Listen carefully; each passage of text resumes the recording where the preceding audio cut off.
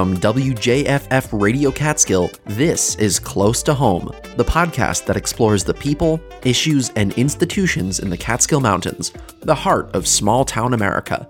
I'm your host, Leif Johansson.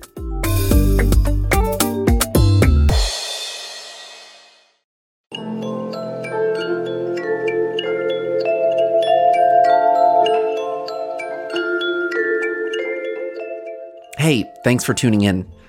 The topic of today's episode is easily the most serious and urgent issue that we've talked about on this program so far, but it's also the most complicated to solve.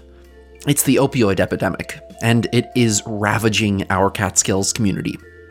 If you've never struggled with addiction yourself, and you're not intimately close with someone who has, you might be aware of the opioid crisis to the same extent that I have been for most of my life.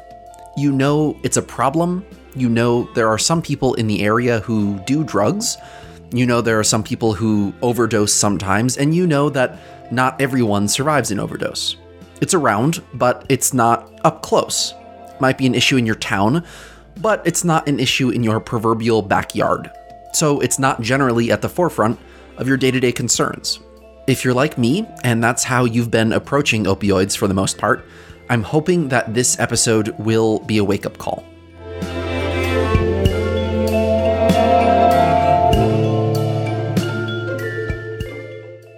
We're going to speak to 3 different folks about this issue today, each with far too much experience dealing with the opioid epidemic here in Sullivan County, and each with a unique perspective on the issue. But before we get into that, I think it's worth diving into a little bit of background on this. First, I want to talk about exactly what opioids are and how they work, because there's interesting chemical stuff happening in your brain that explains why we as humans tend to struggle so much with opioids. So first of all, we need to talk about a chemical called dopamine, which is naturally produced in all of us.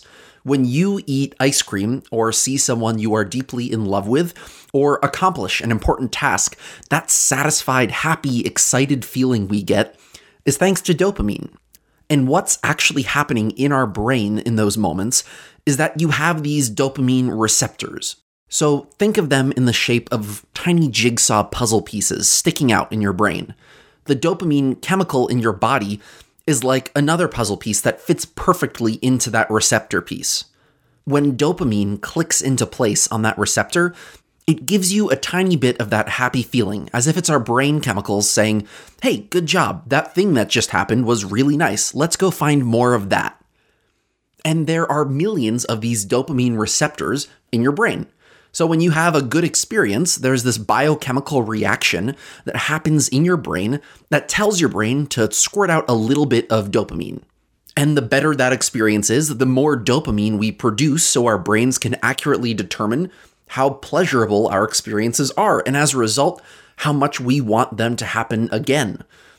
And that makes sense on an evolutionary level. I mean, in order to survive, we need to eat food, for example. So our brains are wired to make the experience of eating food pleasurable. It's similar with finding an attractive mate so we can eventually reproduce and keep the species going. And this is where opioids come in. When opioid molecules enter our brains, they trigger that biochemical reaction that makes dopamine. So it gives us that, hey, good job, that feels nice feeling on a chemical level. It's essentially fooling our brains. And that can work as a powerful painkiller by replacing the pain sensation with that kind of dopamine high. And that sounds like it could be pretty addicting in and of itself, because we're wired to keep seeking out things that cause our brains to produce dopamine. But it gets worse. Using heavy-duty opioids regularly causes our brains to produce so much dopamine that our brains react by building more dopamine receptors in order to handle all of that dopamine. But that means that when the opioids wear off, suddenly there are way more receptors not receiving dopamine than we're used to. And so that intense lack of dopamine makes us feel terrible. And normal things like eating ice cream or seeing someone we love just don't produce enough dopamine naturally to bind to all of those extra receptors that you now have. So we end up feeling unsatisfied with the things that used to make us feel great. And of course, the only thing that causes us to make enough dopamine to fill all those extra receptors is opioids, which in turn makes even more receptors. And from there, it's a downward spiral. So I know that there's a lot to take in here, but I think that the neurochemical side of things explains right off the bat why opioid overdoses happen. It's not a matter of people being irresponsible and illogical. In fact, according to the brain of someone who has gotten addicted to opioids, overdosing seems completely logical. It might be the only thing that makes their brain feel some semblance of normal. But of course, it can also kill them. And that is just one of the reasons that tackling this issue is so difficult, because in our brains, opioid addiction functions a lot like a disease rather than a criminal error of sorts. But we've spent the better part of modern history treating addiction like a crime. And it's only recently that we're starting to change our policies to better reflect the science on this issue. So the other thing I want to mention here is that the opioid epidemic is bad here in Sullivan County. In fact, it is uniquely bad in Sullivan County. In 2017, the average rate of opioid overdose deaths across New York State, excluding New York City, was 19.8 per 100,000 people. In our neighboring counties, we saw rates similar to the state average. So in Orange County, it was 20.6 per 100,000 people, so just slightly above the state average. In Ulster County, it was somewhat higher at 25.1 per 100,000 people. In Delaware County, it was a little lower than state average at 15.4 per 100,000 people. Here in Sullivan County, the opioid overdose death rate in 2017 was 38.6 per 100,000 people. That is twice the state average, again, excluding New York City. And unfortunately, it hasn't gotten better since then. In 2019, the average rate of opioid overdose deaths across New York State, excluding New York City, had gone down to 15.0 statewide from 19.8 in 2017, which is great. But in Sullivan County, it went up. The 2019 rate of opioid overdose deaths in Sullivan County was 40.1, almost 3 times the state average. Since then, early data that has started to emerge since the pandemic started shows a spike in opioid overdoses and deaths in Sullivan County, although this increase also looks like it was felt across much of rural America. That said, it's also worth pointing out that when we talk about the rate per 100,000 people in Sullivan County, the actual number of opioid overdose deaths is lower because we don't have 100,000 residents in Sullivan County. We have about 75,000 residents, meaning that the actual number of people who died from opioid overdoses in 2019 is closer to 30. But no matter how you slice it, it's way too many people. The stats are worse when we look at overdose rates among young people. In 2017, the opioid overdose death rate in people ages 18 to 44 across all of New York State, excluding New York City, was 37.5. In Sullivan County, it was 81.3. Now, you don't have to memorize all of these numbers, but the point here is that this is bad and it is getting worse, and it is in our backyard. That said, my first question is, what is the deal with Sullivan County? And how did the opioid epidemic get so bad here? I worked on a detox unit. We used to have a full-on 20-bed detox unit at Catskill Regional. And it was at that time people were injecting heroin at that point in time. And what was happening was there was an increase. Of course, we remember, the HIV epidemic. In not only in New York State, but all around the country. And a lot of it was about sharing needles. And when we discovered that's where the transmission was happening. That's Aileen Gunther, the New York State Assembly member representing the 100th District, which includes most of Sullivan County, as well as the Middletown area of Orange County. She spent decades working as a nurse at the Catskill Regional Medical Center in Harris, New York, before becoming our state representative. Did you have a moment when you were working as a nurse, or was there a moment when it hit you that it has become a really serious problem locally right here in Sullivan County? Yes. So I'll connect my dots. So we had the highest incidence of HIV out of, and out like percentage than New York City. There was tons and tons of cases. And some, of course, is a sexual transmission, but a lot of this transmission happened because of drugs and the sharing of needles.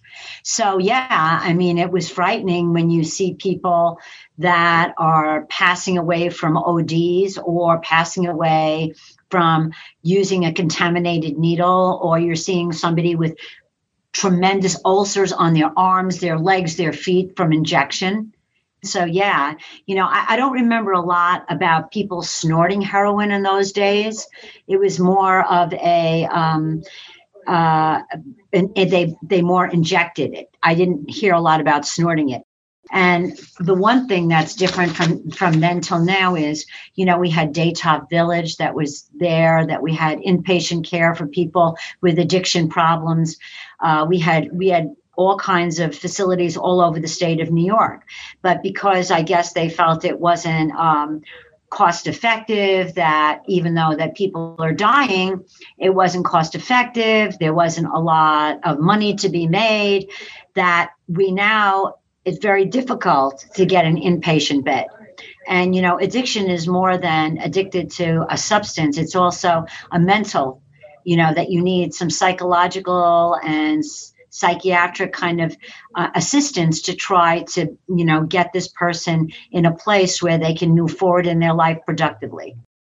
I'm curious how that experience when you were working as a nurse has impacted your efforts in this subject area as a legislator and it has work that you've been doing. I'll tell you one of my biggest pet peeves, Oxy and Percocet and Percodan, and we see the amount of money that pharmaceutical companies are making for the sale of these drugs. And, they're making profits that are quite unbelievable. And I think it's time that they're mandated to put some money back in the treatment of addiction in our country, because, I don't know right now what's happening, but they say that people are more depressed than ever, that people are drinking more, and they're abusing their drugs more. And so we have pharmaceutical commercials all over the place. You can't open your cell phone and you'll find something on there. So somebody has to make sure that there's investment in education regarding the harm of addiction due to, the 40 pills that the doc gives you. It shouldn't be 40 pills. It shouldn't be. And I think that the pharmaceutical companies have a liability, that they should help with addiction. I think that we need more heads on beds to treat addiction. And we're just not doing it because it's not lucrative. And these pharmaceutical companies should be able to help get some heads on beds, because, you can treat a person, for 3 days and, through the withdrawal period. But then there's two sides to it. There's the psychological and the physical side, and you got to deal with both. And are we doing it? And I think we put a lot of money into a lot of things. And if we don't start putting some money into things like healthcare, and mental health is part of healthcare, addiction is part of healthcare, then things are it's not going to be a brighter world. We have to put our money in places like that. And in upstate New York, no transportation, in our area, there's very few and far between NA meetings, Narcotics Anonymous meetings. And a lot of times, believe it or not, they have a lot of AA meetings, but the two, there's a difference there. People do go to AA meetings, but there's few and far between the NA meetings. I know a gentleman who lived in, I think Callicoon, told me he had to walk across a bridge, and, he walked miles and hitchhiked to try to get to his meetings. So, there's a problem. And again, the inpatient stays are few and far between. People sometimes need as much as 4 to 6 months. They really do. Because it's not just a physical addiction. It's also, there's a psychological addiction. So why is it so much worse in Sullivan County than even just our neighboring counties? Again, I think it's poverty. And there's this sense of, there's not a gym open. And if there is a gym open, people can't afford it. That's why we started the rec center in Monticello, but this year it's closed again. We were able to start that. And we had a lot of wraparound services and place to go till 7 or 8 o'clock at night so that kids would be safe. So, I think that we need to spend more time talking about it with our youth. It's just, I think sometimes victims of poverty, when things look so desperate, you don't want to feel that way. So you self-medicate, either something on the street or an antidepressant. And, you want, your friend says it makes them feel better. And it's just like it happens. That's how addiction happens. And, it also runs in families. We also know that. There's a hereditary kind of component to it.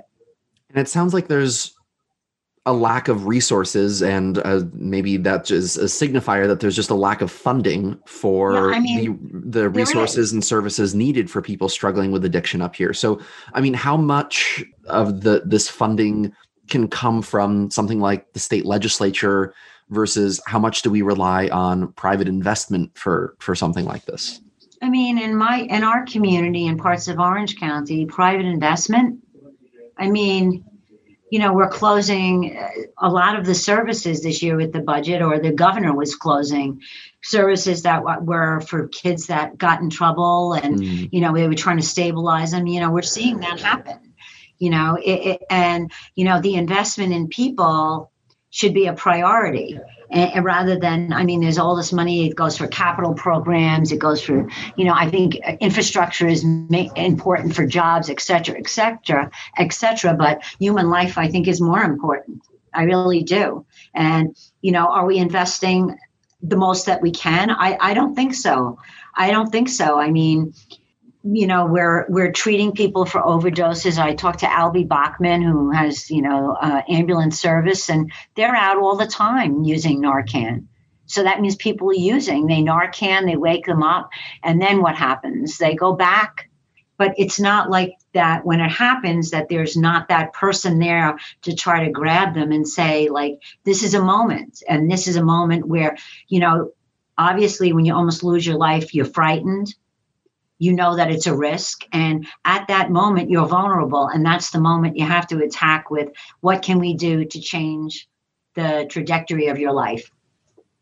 So what has been done around here on a structural level? We definitely have a task force. We do have a task force that we created. Right now, a lot of COVID has kind of put up things in, but I know that part of my folks here, Rachel and so forth, we were helping with Marty and different people to try to create a task force. We did try to create the after school program in Monticello, in an area where we know that there's not very much to do, and there are pockets of, real poverty. It's just terrible. It's just terrible. But, again, I think that we should go back to the old days where there's inpatient stays. I think that, we need more NA meetings in the area. We need more social workers. I think that, we often put them in buildings, walls, but we need more social workers out on the street. And in our schools, we have no social workers. We used to have, a psychologist in the school, but we need those kinds of things in these schools. The nurse is important, and social workers are important to have in there. A lot of places like in Buffalo, they do have wraparound services in the schools, but they kind of pick and choose the areas where they are. But all kids need that help, whether you come from a wealthy school district.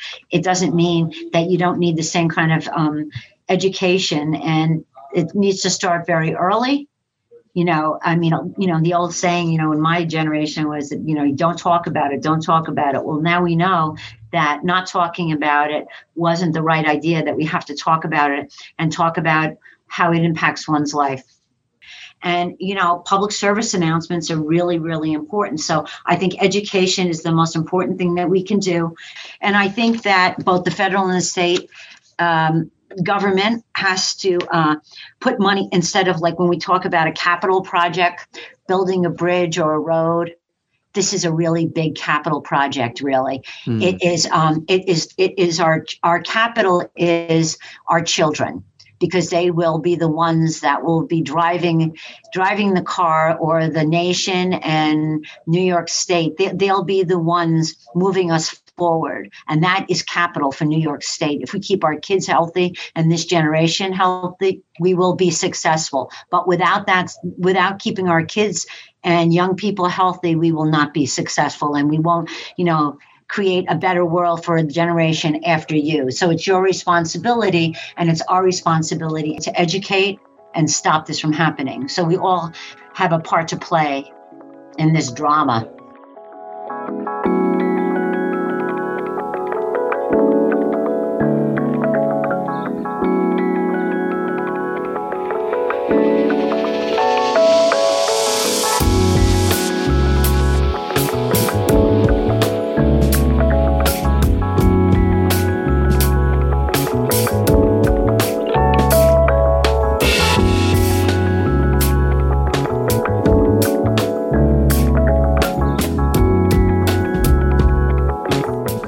One of the things that Assemblywoman Gunther brought up several times in my conversation with her was that there are simply not enough inpatient treatment programs to help people get on the road to recovery from opioid addiction, whether it's heroin, fentanyl, prescription medication, or anything else.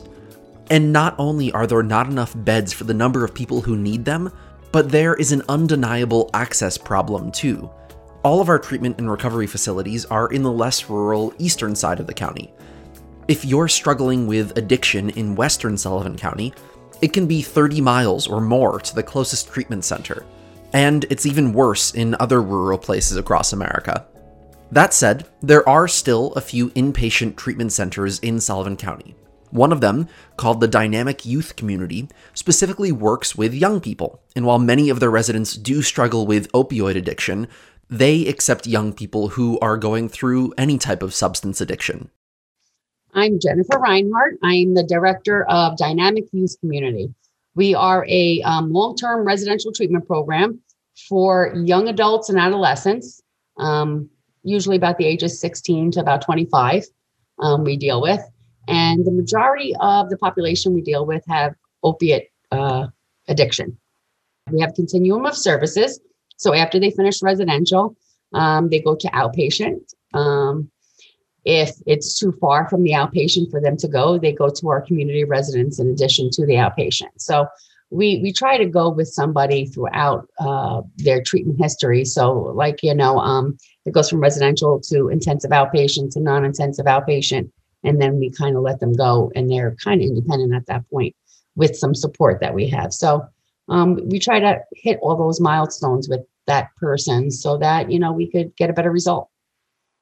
And you guys have a facility in Brooklyn and in Fallsburg, is that right?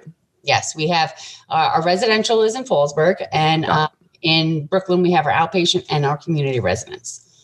I see. So, we're brainstorming because, some people that we get from the Catskills, it's very important to get out of where you're used to being. So, for the kids in the city, it's very important for them to get away from their old friends and everything else and going to the country. So, we were kind of joking and saying maybe we'll do the same thing with our community residents in the city for the people that are from upstate and get them out of, the area to where they have all their old friends and stuff like that.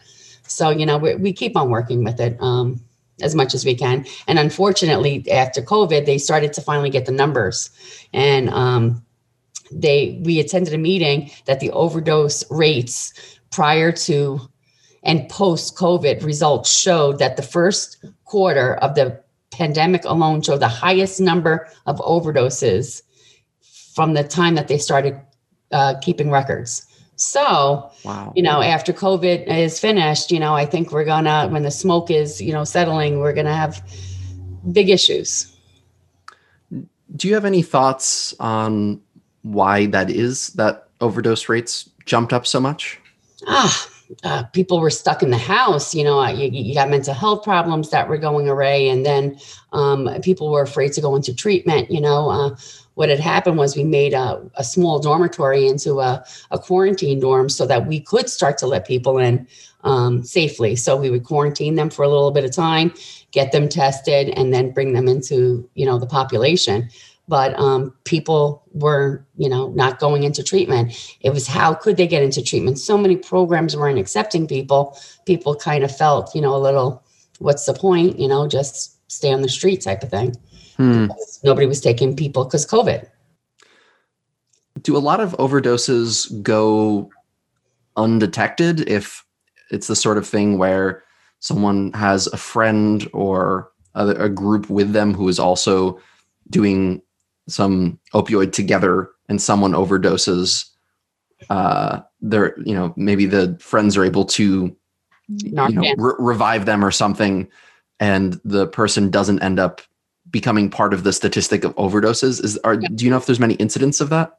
I can tell you many incidences of that. There was a lot of Narcan given out, especially during COVID. Anybody that was leaving the program, we were giving Narcan kits to, because, okay, you're leaving, but, here's this, hopefully it might save your life. So, if those people aren't handing in old Narcan kits or trying to re-up on that Narcan kit, all those numbers are not being tallied. People are reviving each other. That's not being tallied. They're afraid to, go to hospitals, or they don't want to go to hospitals. Yeah. So there's so many overdoses that are not being counted. Could you talk a little bit about what Narcan is and what it does exactly? It helps. It brings somebody out of the OD. It kind of counteracts the opioid, and it blocks those places where the opioids are going to. And what happens is it'll bring them back, or make them go into immediate withdrawal. And that's probably why you get the nasty person, or the person that's very angry, because they're waking up and they're already withdrawing, which is why the first thing that they want to do is go get more heroin, which, a normal person is looking at you saying, how could you want to do this? The last thing that person that just OD'd remembers was, that was a wonderful feeling I just had. And then they went to sleep. It's unfortunately the people that are watching them, or the ambulance drivers and all that stuff, they're the ones that are getting traumatized because of it. The person that's ODing doesn't even remember it. And the only thing that they remember coming out of is, now I'm sick and I need more drugs to make me feel better. So receiving Narcan is an extremely unpleasant experience. Yes. For somebody that's opiate addicted. Yes. So if someone were to try to make the argument that maybe we shouldn't be giving out all this Narcan to addicts and their circles because it encourages them to overdose, that wouldn't really hold much water, because most people would know that having to get Narcan is awful. Yeah, no, not at all. I mean, listen, the person is going to be using these drugs, whether they get Narcan or not. That's a horrible thing. I have a whole house full of kids, and they're young people that are alive because of Narcan. I got kids that have been Narcan 5-6 times. And, actually we had a letter campaign, and we had some of the kids write to ambulance workers and thank them because, that's the thankless job. They're only seeing the bad stories. They're not seeing the good stories. Yeah. So they're seeing the person that they went 3-4 times to go revive them. And they're, kind of feeling like, what's the point? So we had a bunch of our kids, write them letters to say, this is me. And I've been Narcan 7 times, and thank you, because the 7th time worked, and I'm clean now 10 months, 11 months. So, and we thought it was very important for some of these ambulance drivers to hear that too. That must feel really gratifying to hear from someone that you saved a little while ago. Yeah. I'm curious how, changing the subject a little bit, how the youth center is funded. Is it like a 501c3 nonprofit that gets donations? Is it private funding? Does it get state or federal funding? We get state funded. We also, are, non-for-profit, and, we get donations. And when somebody is entering our facility, We sign them up for social services or HRA, depending on where you're at. So they can get Medicaid and, they can get housing and stuff like that paid for. And we also have a sliding fee scale. So there's a lot of people that don't qualify for, let's say, the Medicaid insurance. They've maxed out their insurance. That's not good. So we do a sliding fee scale, and we do take into consideration, people's bills and how much they make. And, we never think that, it's horrible to hear some of parents speaking about the hundreds of thousands of dollars that they spent trying to get their child alive and clean, and it didn't work, and they end up here. So, we don't want to be that. And, we've taken people by law. I mean, ethically you should, but by law, you're supposed to take people into treatment, even though they don't have the ability to pay. So, let's get that out there to everybody else, because, sometimes people don't know their rights also. Do you feel that opioid addiction specifically is disproportionately affecting young people? No, I think it's an equal opportunity employer. It's, we have young people, older people, poor people. I will say, during this epidemic of the opioid addiction, we've seen people, 14-year-olds shooting heroin, which, usually you got your 14-year-old smoking marijuana, drinking beer. We have very young people that started shooting heroin right from the get-go. Wow. So, that makes it different. I also wonder if you have any knowledge about why the opioid problem is uniquely bad in Sullivan County compared to, say, our surrounding counties. I know Ulster County had done a really big fight on the opioid epidemic. So, there was a lot of people, their hands in the pot, trying to offer some help. I think having qualified people that know knowledge of the various treatment that you can get somebody in, that's a big one. It's a very poor county, and there's not a lot of things to do. And just add COVID to that, there was nothing to do. So there's not many things that we're giving to, I'm going to speak for young people because that's, really what I work with. There's not a lot of things out there for the young people to be involved in and keep track of, to get their attention so that you could get them off the streets. Schools were closed, add that. So no schools, no sports, especially during this pandemic that went on. It's got to be horrible for some people. And then you already have an addiction problem. Unfortunately, the drug dealer, he was always open. He was open for business even during the pandemic. So would you say that the things that are leading people to try opioids and to become addicted to opioids, it's a lack of opportunity? Would you say that's the biggest one? What other factors have you seen that are influencing this the most? It's opportunity. Listen, in Sullivan County, unless you have a parent or somebody that's driving you from point A to point B, you really are, stuck to your own devices. And since it's been, here in Sullivan County for some time, it's just going to keep on growing because boredom is devil's playground. So if you were a benevolent dictator, let's say, and you could kind of wave your hand and allocate any amount of funding to anything to help stop or at least stem the tide of the opioid epidemic, what would you do? Where would you dedicate your millions of dollars that you've been handed?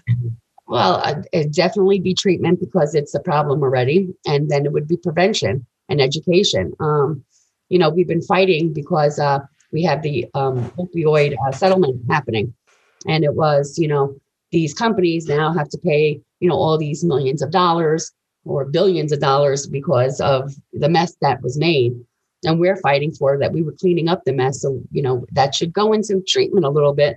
So we've been really fighting to allocate some of that money so that we could continue to serve the population that are already addicted. So yeah, it would be definitely treatment, and then it would be prevention and education. Do you have any insight into effective prevention of addiction? I mean, obviously better transportation and better infrastructure and more jobs and whatnot. But I guess I'm thinking more specific things that can be done to help young people from turning to this in the first place. We had our kids go to the school, speak to actually the administrators, and we let them access any questions that they wanted to. And some of that was those questions. And, what they said, or what the kids told them is, we went to DARE. I graduated DARE. I was, the top of my class. People didn't speak to me early enough, very bluntly. Younger kids, you try to, change the story a little bit, and not say directly what exactly it is. And you don't do that until you're getting into middle school and high school. Middle school and high school, they're already using. So I think you got to be very direct in a way to these younger kids, because they're learning it anyway. They're learning it at home with brothers and sisters that are doing it. So we really think that these young kids are not listening, or we're trying to keep their innocence, and it's not there. So I think we got to do some direct teaching on what this is. You don't miss something you've never tried. The other thing we're finding out based on our drug tests, we have one person that used to take Xanax, and she was under the impression that's what she was taking. When we took her urine, it was Xanax and fentanyl. So now this is the person that was not an opioid addict. She was a benzo addict, but now has an opioid addiction because she was taking it from the same person, which was lacing it with fentanyl. So, the drug dealers are getting very creative. They're doing it in marijuana. They're doing it in cocaine. And what they're doing is they're getting some future customers, because here you got this opiate that's in there, and that's going to keep you coming back, and that's going to give you that little taste. And they're getting customers for life.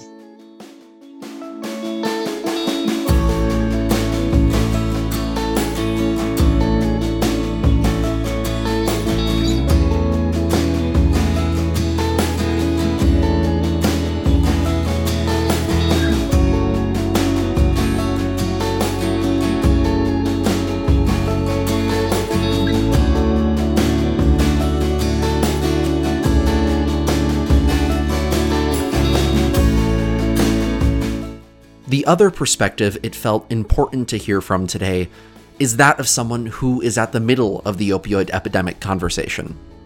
Stas Borowski went to my high school, and he got addicted to heroin when he was still a teenager. And he's certainly not alone in that. I had friends who died from overdosing before they turned 20. Stas not only survived and got treatment, though, he now helps other folks overcome their addiction as well, when he's not busy working on perfecting his fly fishing technique.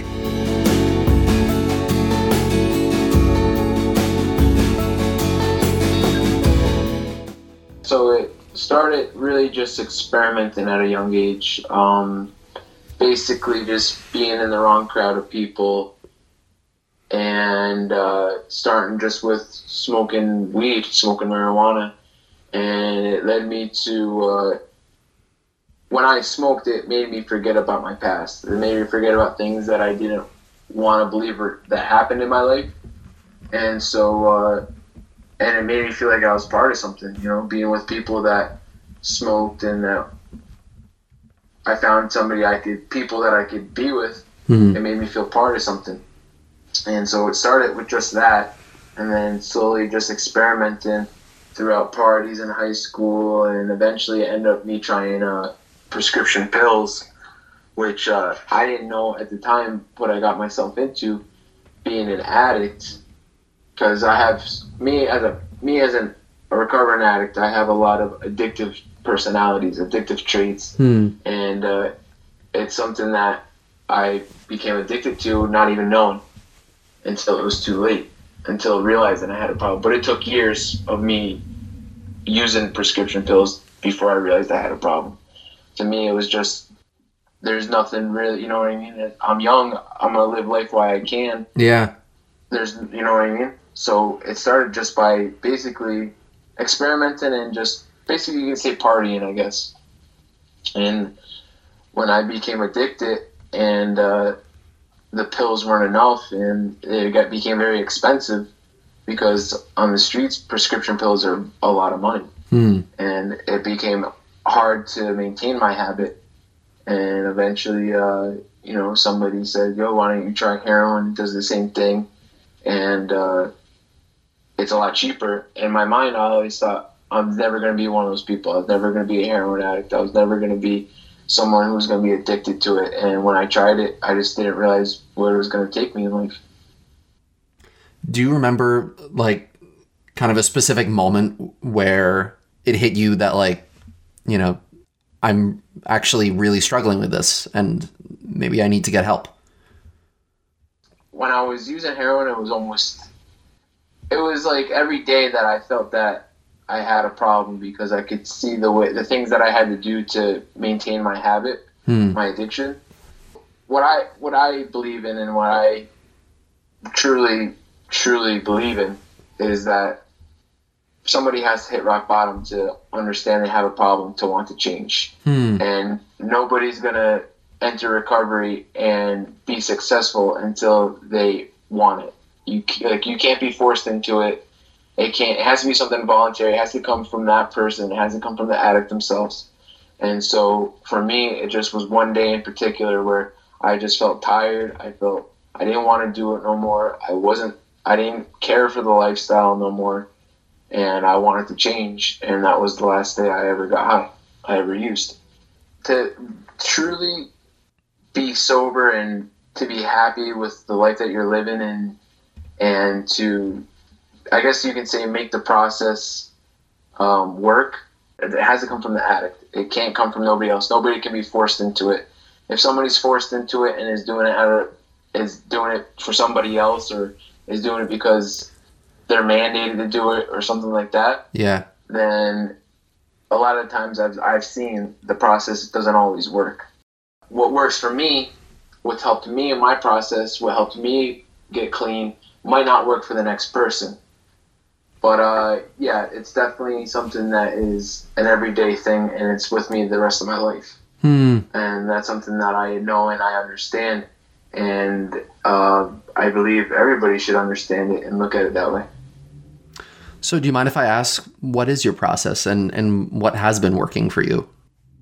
So now my process is continue going to my meetings, and a big thing for me is not only listening to other people's experiences and what they go through, but also sharing my experiences to help myself. And not only that, it can help the next person that is in their process. I know you were in like a recovery group for a while. Yes. And go ahead. Did you meet people along the way who ended up relapsing at some point? Yeah. I was in a group. It was a pretty intense group. It wasn't. They practiced the same steps as the same 12 steps as NA or AA. But I was in a inpatient group, which was a requirement of 3 months, and then they would, if you wanted to, you can stay as long as you wanted.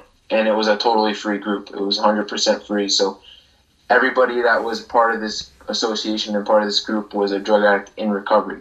Wow. We didn't have any counselors or anybody like that. Everybody from the president of the group until the newest guy were all recovering drug addicts.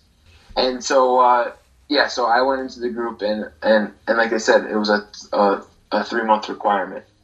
And so what I've noticed in my process, because I lived inside this group for 2.5 years, I stayed past my 3 months, and I stayed to help others, and eventually I was actually even the treasurer of one of the groups, because we have the group that I was in. There was multiple group homes in the United States. Gotcha. So I started in one in Staten Island. There's actually one right here in Sullivan County right now. They just opened it a few years ago. But I started in the one in Staten Island to get me out of my location. I stayed there for about 1.5 years. And then I went down to Florida, and I actually helped them open one of their new groups that they just opened, that's in Tampa. And so when I left the group, I was actually the treasurer of the group. What I've noticed being in the group for 2.5 years is that I've seen a lot of people go in and out of the group, and I don't know how a lot of them did after the group. But I have seen people with time, with months, years, relapse. It can happen to anyone. Yeah. And that's something that addicts can't forget is the moment that they forget that they're in recovery and that they have a problem. It's not something somebody wants to do. It's not something an addict wants to do, is forget where they came from and what they went through and their addiction. That's why I remain going to meetings, because I don't want to forget. I can't forget. And in going to the meetings now, it sounds like you've kind of developed somewhat of a like a leadership role over the last few years among other people that are struggling with addiction as well. Not only do I help people like newer guys, like people that just got into the group, but they help me as well, because every day I reflect on, usually at nights I reflect on my day and to see what I did good, what I did wrong. And so when I go to these meetings and I hear newer members with a couple months or a year, they might say something that I reflect with that make me remember a certain moment in my life, and it will help me, you know what I mean? And then I can get up and share the experience, something of like what they shared. And that's one way we help each other, is really the experiences, is listening to people of less time and more time, sobriety time, I should say. Share their experiences is something that helps me. Like you were saying, dude, like as a leadership part, I'm proof that it's possible. So a lot of people that go into recovery at the beginning, they don't think, because addiction's strong. It's a very strong. A lot of people might disagree with me, but I believe it's a disease. Yeah. A lot of people might not believe it's true, but it is a disease, and it's one of the only diseases in the world that doesn't have a cure. So our cure is meetings. And so me going back to my meetings, but still living at home and going to work, I give guys that just enter their process hope and faith that it is possible. Because when I first entered the group, I was just like a lot of new guys. I didn't think it was possible. When I was out using drugs, I didn't think I could go one day without using drugs. And now I go into this group and they're asking me to stop using drugs for 3 months. That seems like a lot. You know what I mean? Yeah. Yeah. So, and so in my process, I saw people just like I am now. I saw people that were going to school and coming back into their meetings, and going to work and coming back into their meetings. And that was something that helped me believe and have faith that it is possible, that I can stop using drugs and I can live happily, and I can be purposeful in life. Yeah, definitely.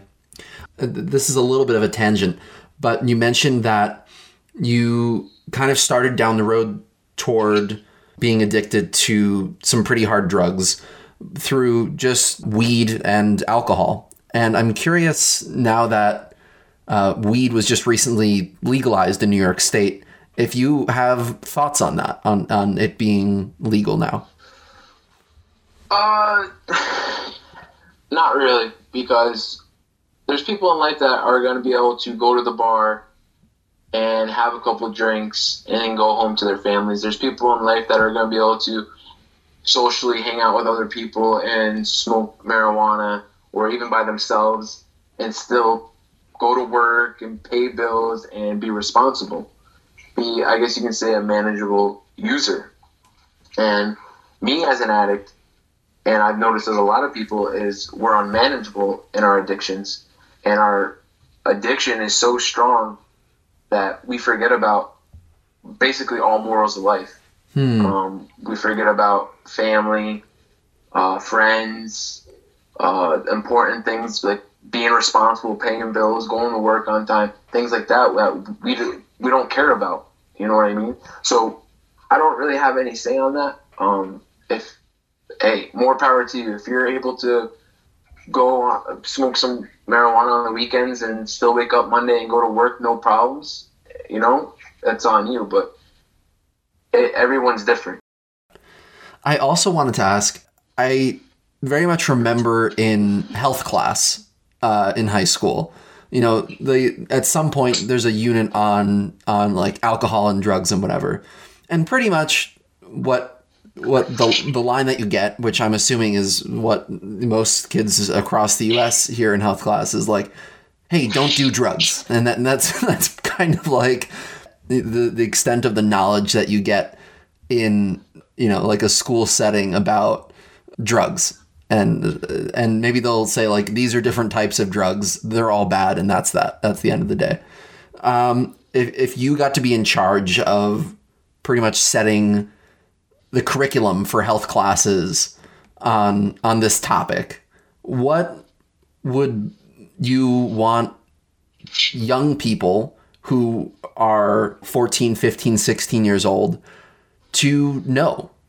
Really, like, one of the things that I could tell to anyone that's younger than me then is that to really just listen to your elders, like listen to your teachers, listen to your parents, because a lot of kids, I believe, nowadays grow up with this mindset that when their parents tell them something and they don't like it, that their parents are against them or their teachers are against them. And the reality of it is it's not that. It's just that they don't want to see it in the big picture. They just want kids. I feel like nowadays live in the moment.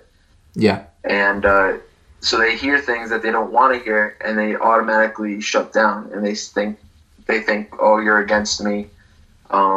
I'm not going to listen to you. You know what I mean? And like the whole health class thing, really when they say like don't do drugs, because it can, like, if I could say anything, it could really ruin your life. It could destroy your life completely. Like, I feel like I'm restarting. Like me, I'm about to be 26 years old, and I feel like I'm where I should have been when I was 19 or 20. Because my addiction just set me back.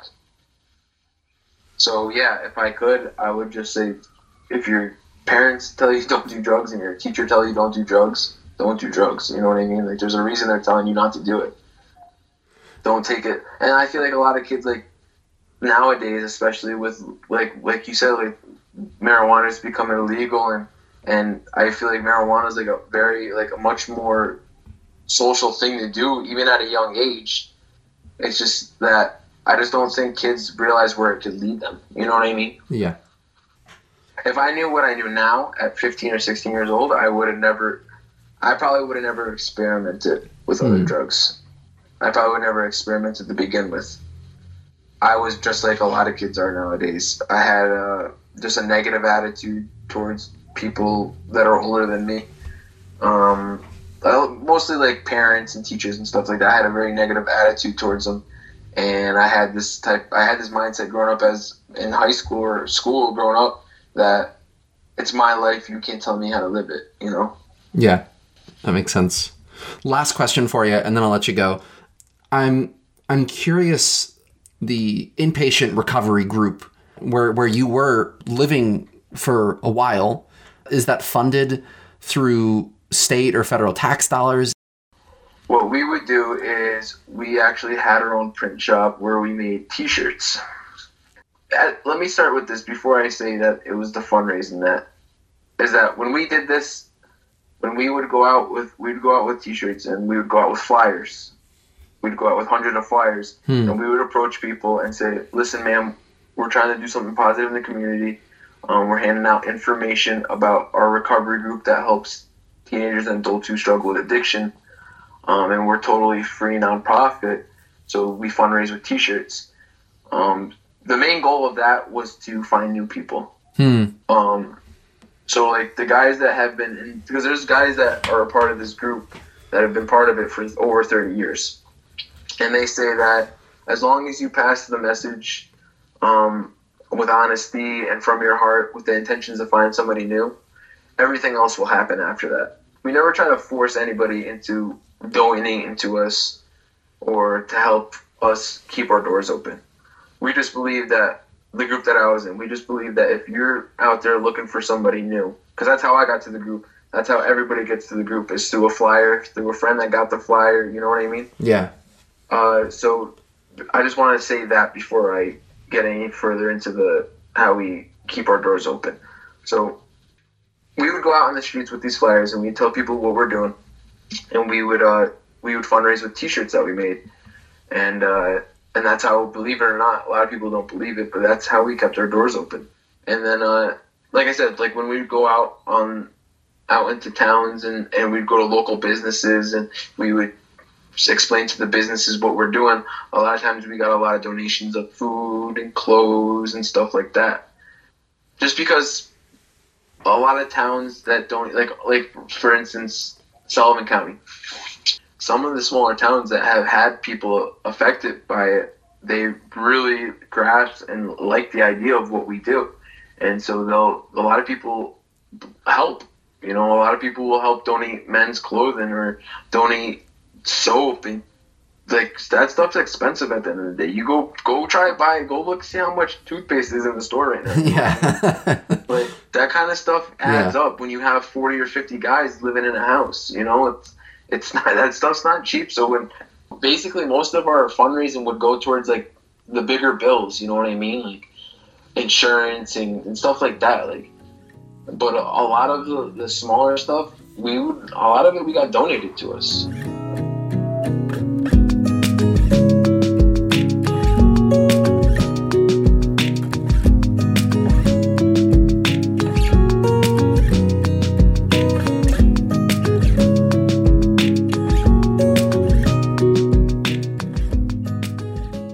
Well, all of this definitely gives us a lot to think about. I don't know about you, but I'm pretty upset that the treatment program that Stas has been a part of for a few years keeps its doors open through t-shirt sales. I mean, more power to them, of course, for their solid fundraising efforts, but I can't help feeling like selling t-shirts shouldn't be the difference between getting help and eventually dying of an overdose. I get that the opioid epidemic isn't glamorous, and for a legislator to stake political capital on investing millions of dollars into making this issue better doesn't make for handsome publicity stunts, but people are dying.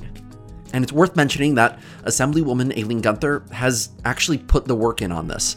She's been speaking about this for decades, and she has passed meaningful legislation to improve treatment for people struggling with addiction. But as we've seen in the statistics from the last few years, she cannot fix this on her own. And realistically, no single bill or nonprofit can make the opioid epidemic go away. Like we heard today, we need a range of better treatment and recovery centers. We need a curriculum overhaul in our schools. We need buy-in from pharmaceutical companies. We need better public transportation, and the list goes on. But none of that can happen if we are not getting creative and courageous about opioids. I hope that this past year during the pandemic is the worst that it gets. I'd love to see it be a short-lived spike in the overdose statistics for our community. But that is not guaranteed, and it will not be the case if we don't seriously ramp up state and local efforts to tackle this problem. And that all starts with changing the narrative about addiction. Like we talked about in the beginning of this episode, it really does function as a disease in our brains. And if we are willing to get serious about an illness like coronavirus, there is no reason for us not to about opioids. Like Aileen said, let's do it for our kids. That's our show for today. Thank you to Assemblywoman Aileen Gunther, to Jennifer Reinhart and Stas Borowski for speaking about this issue today. And as always, thank you for listening.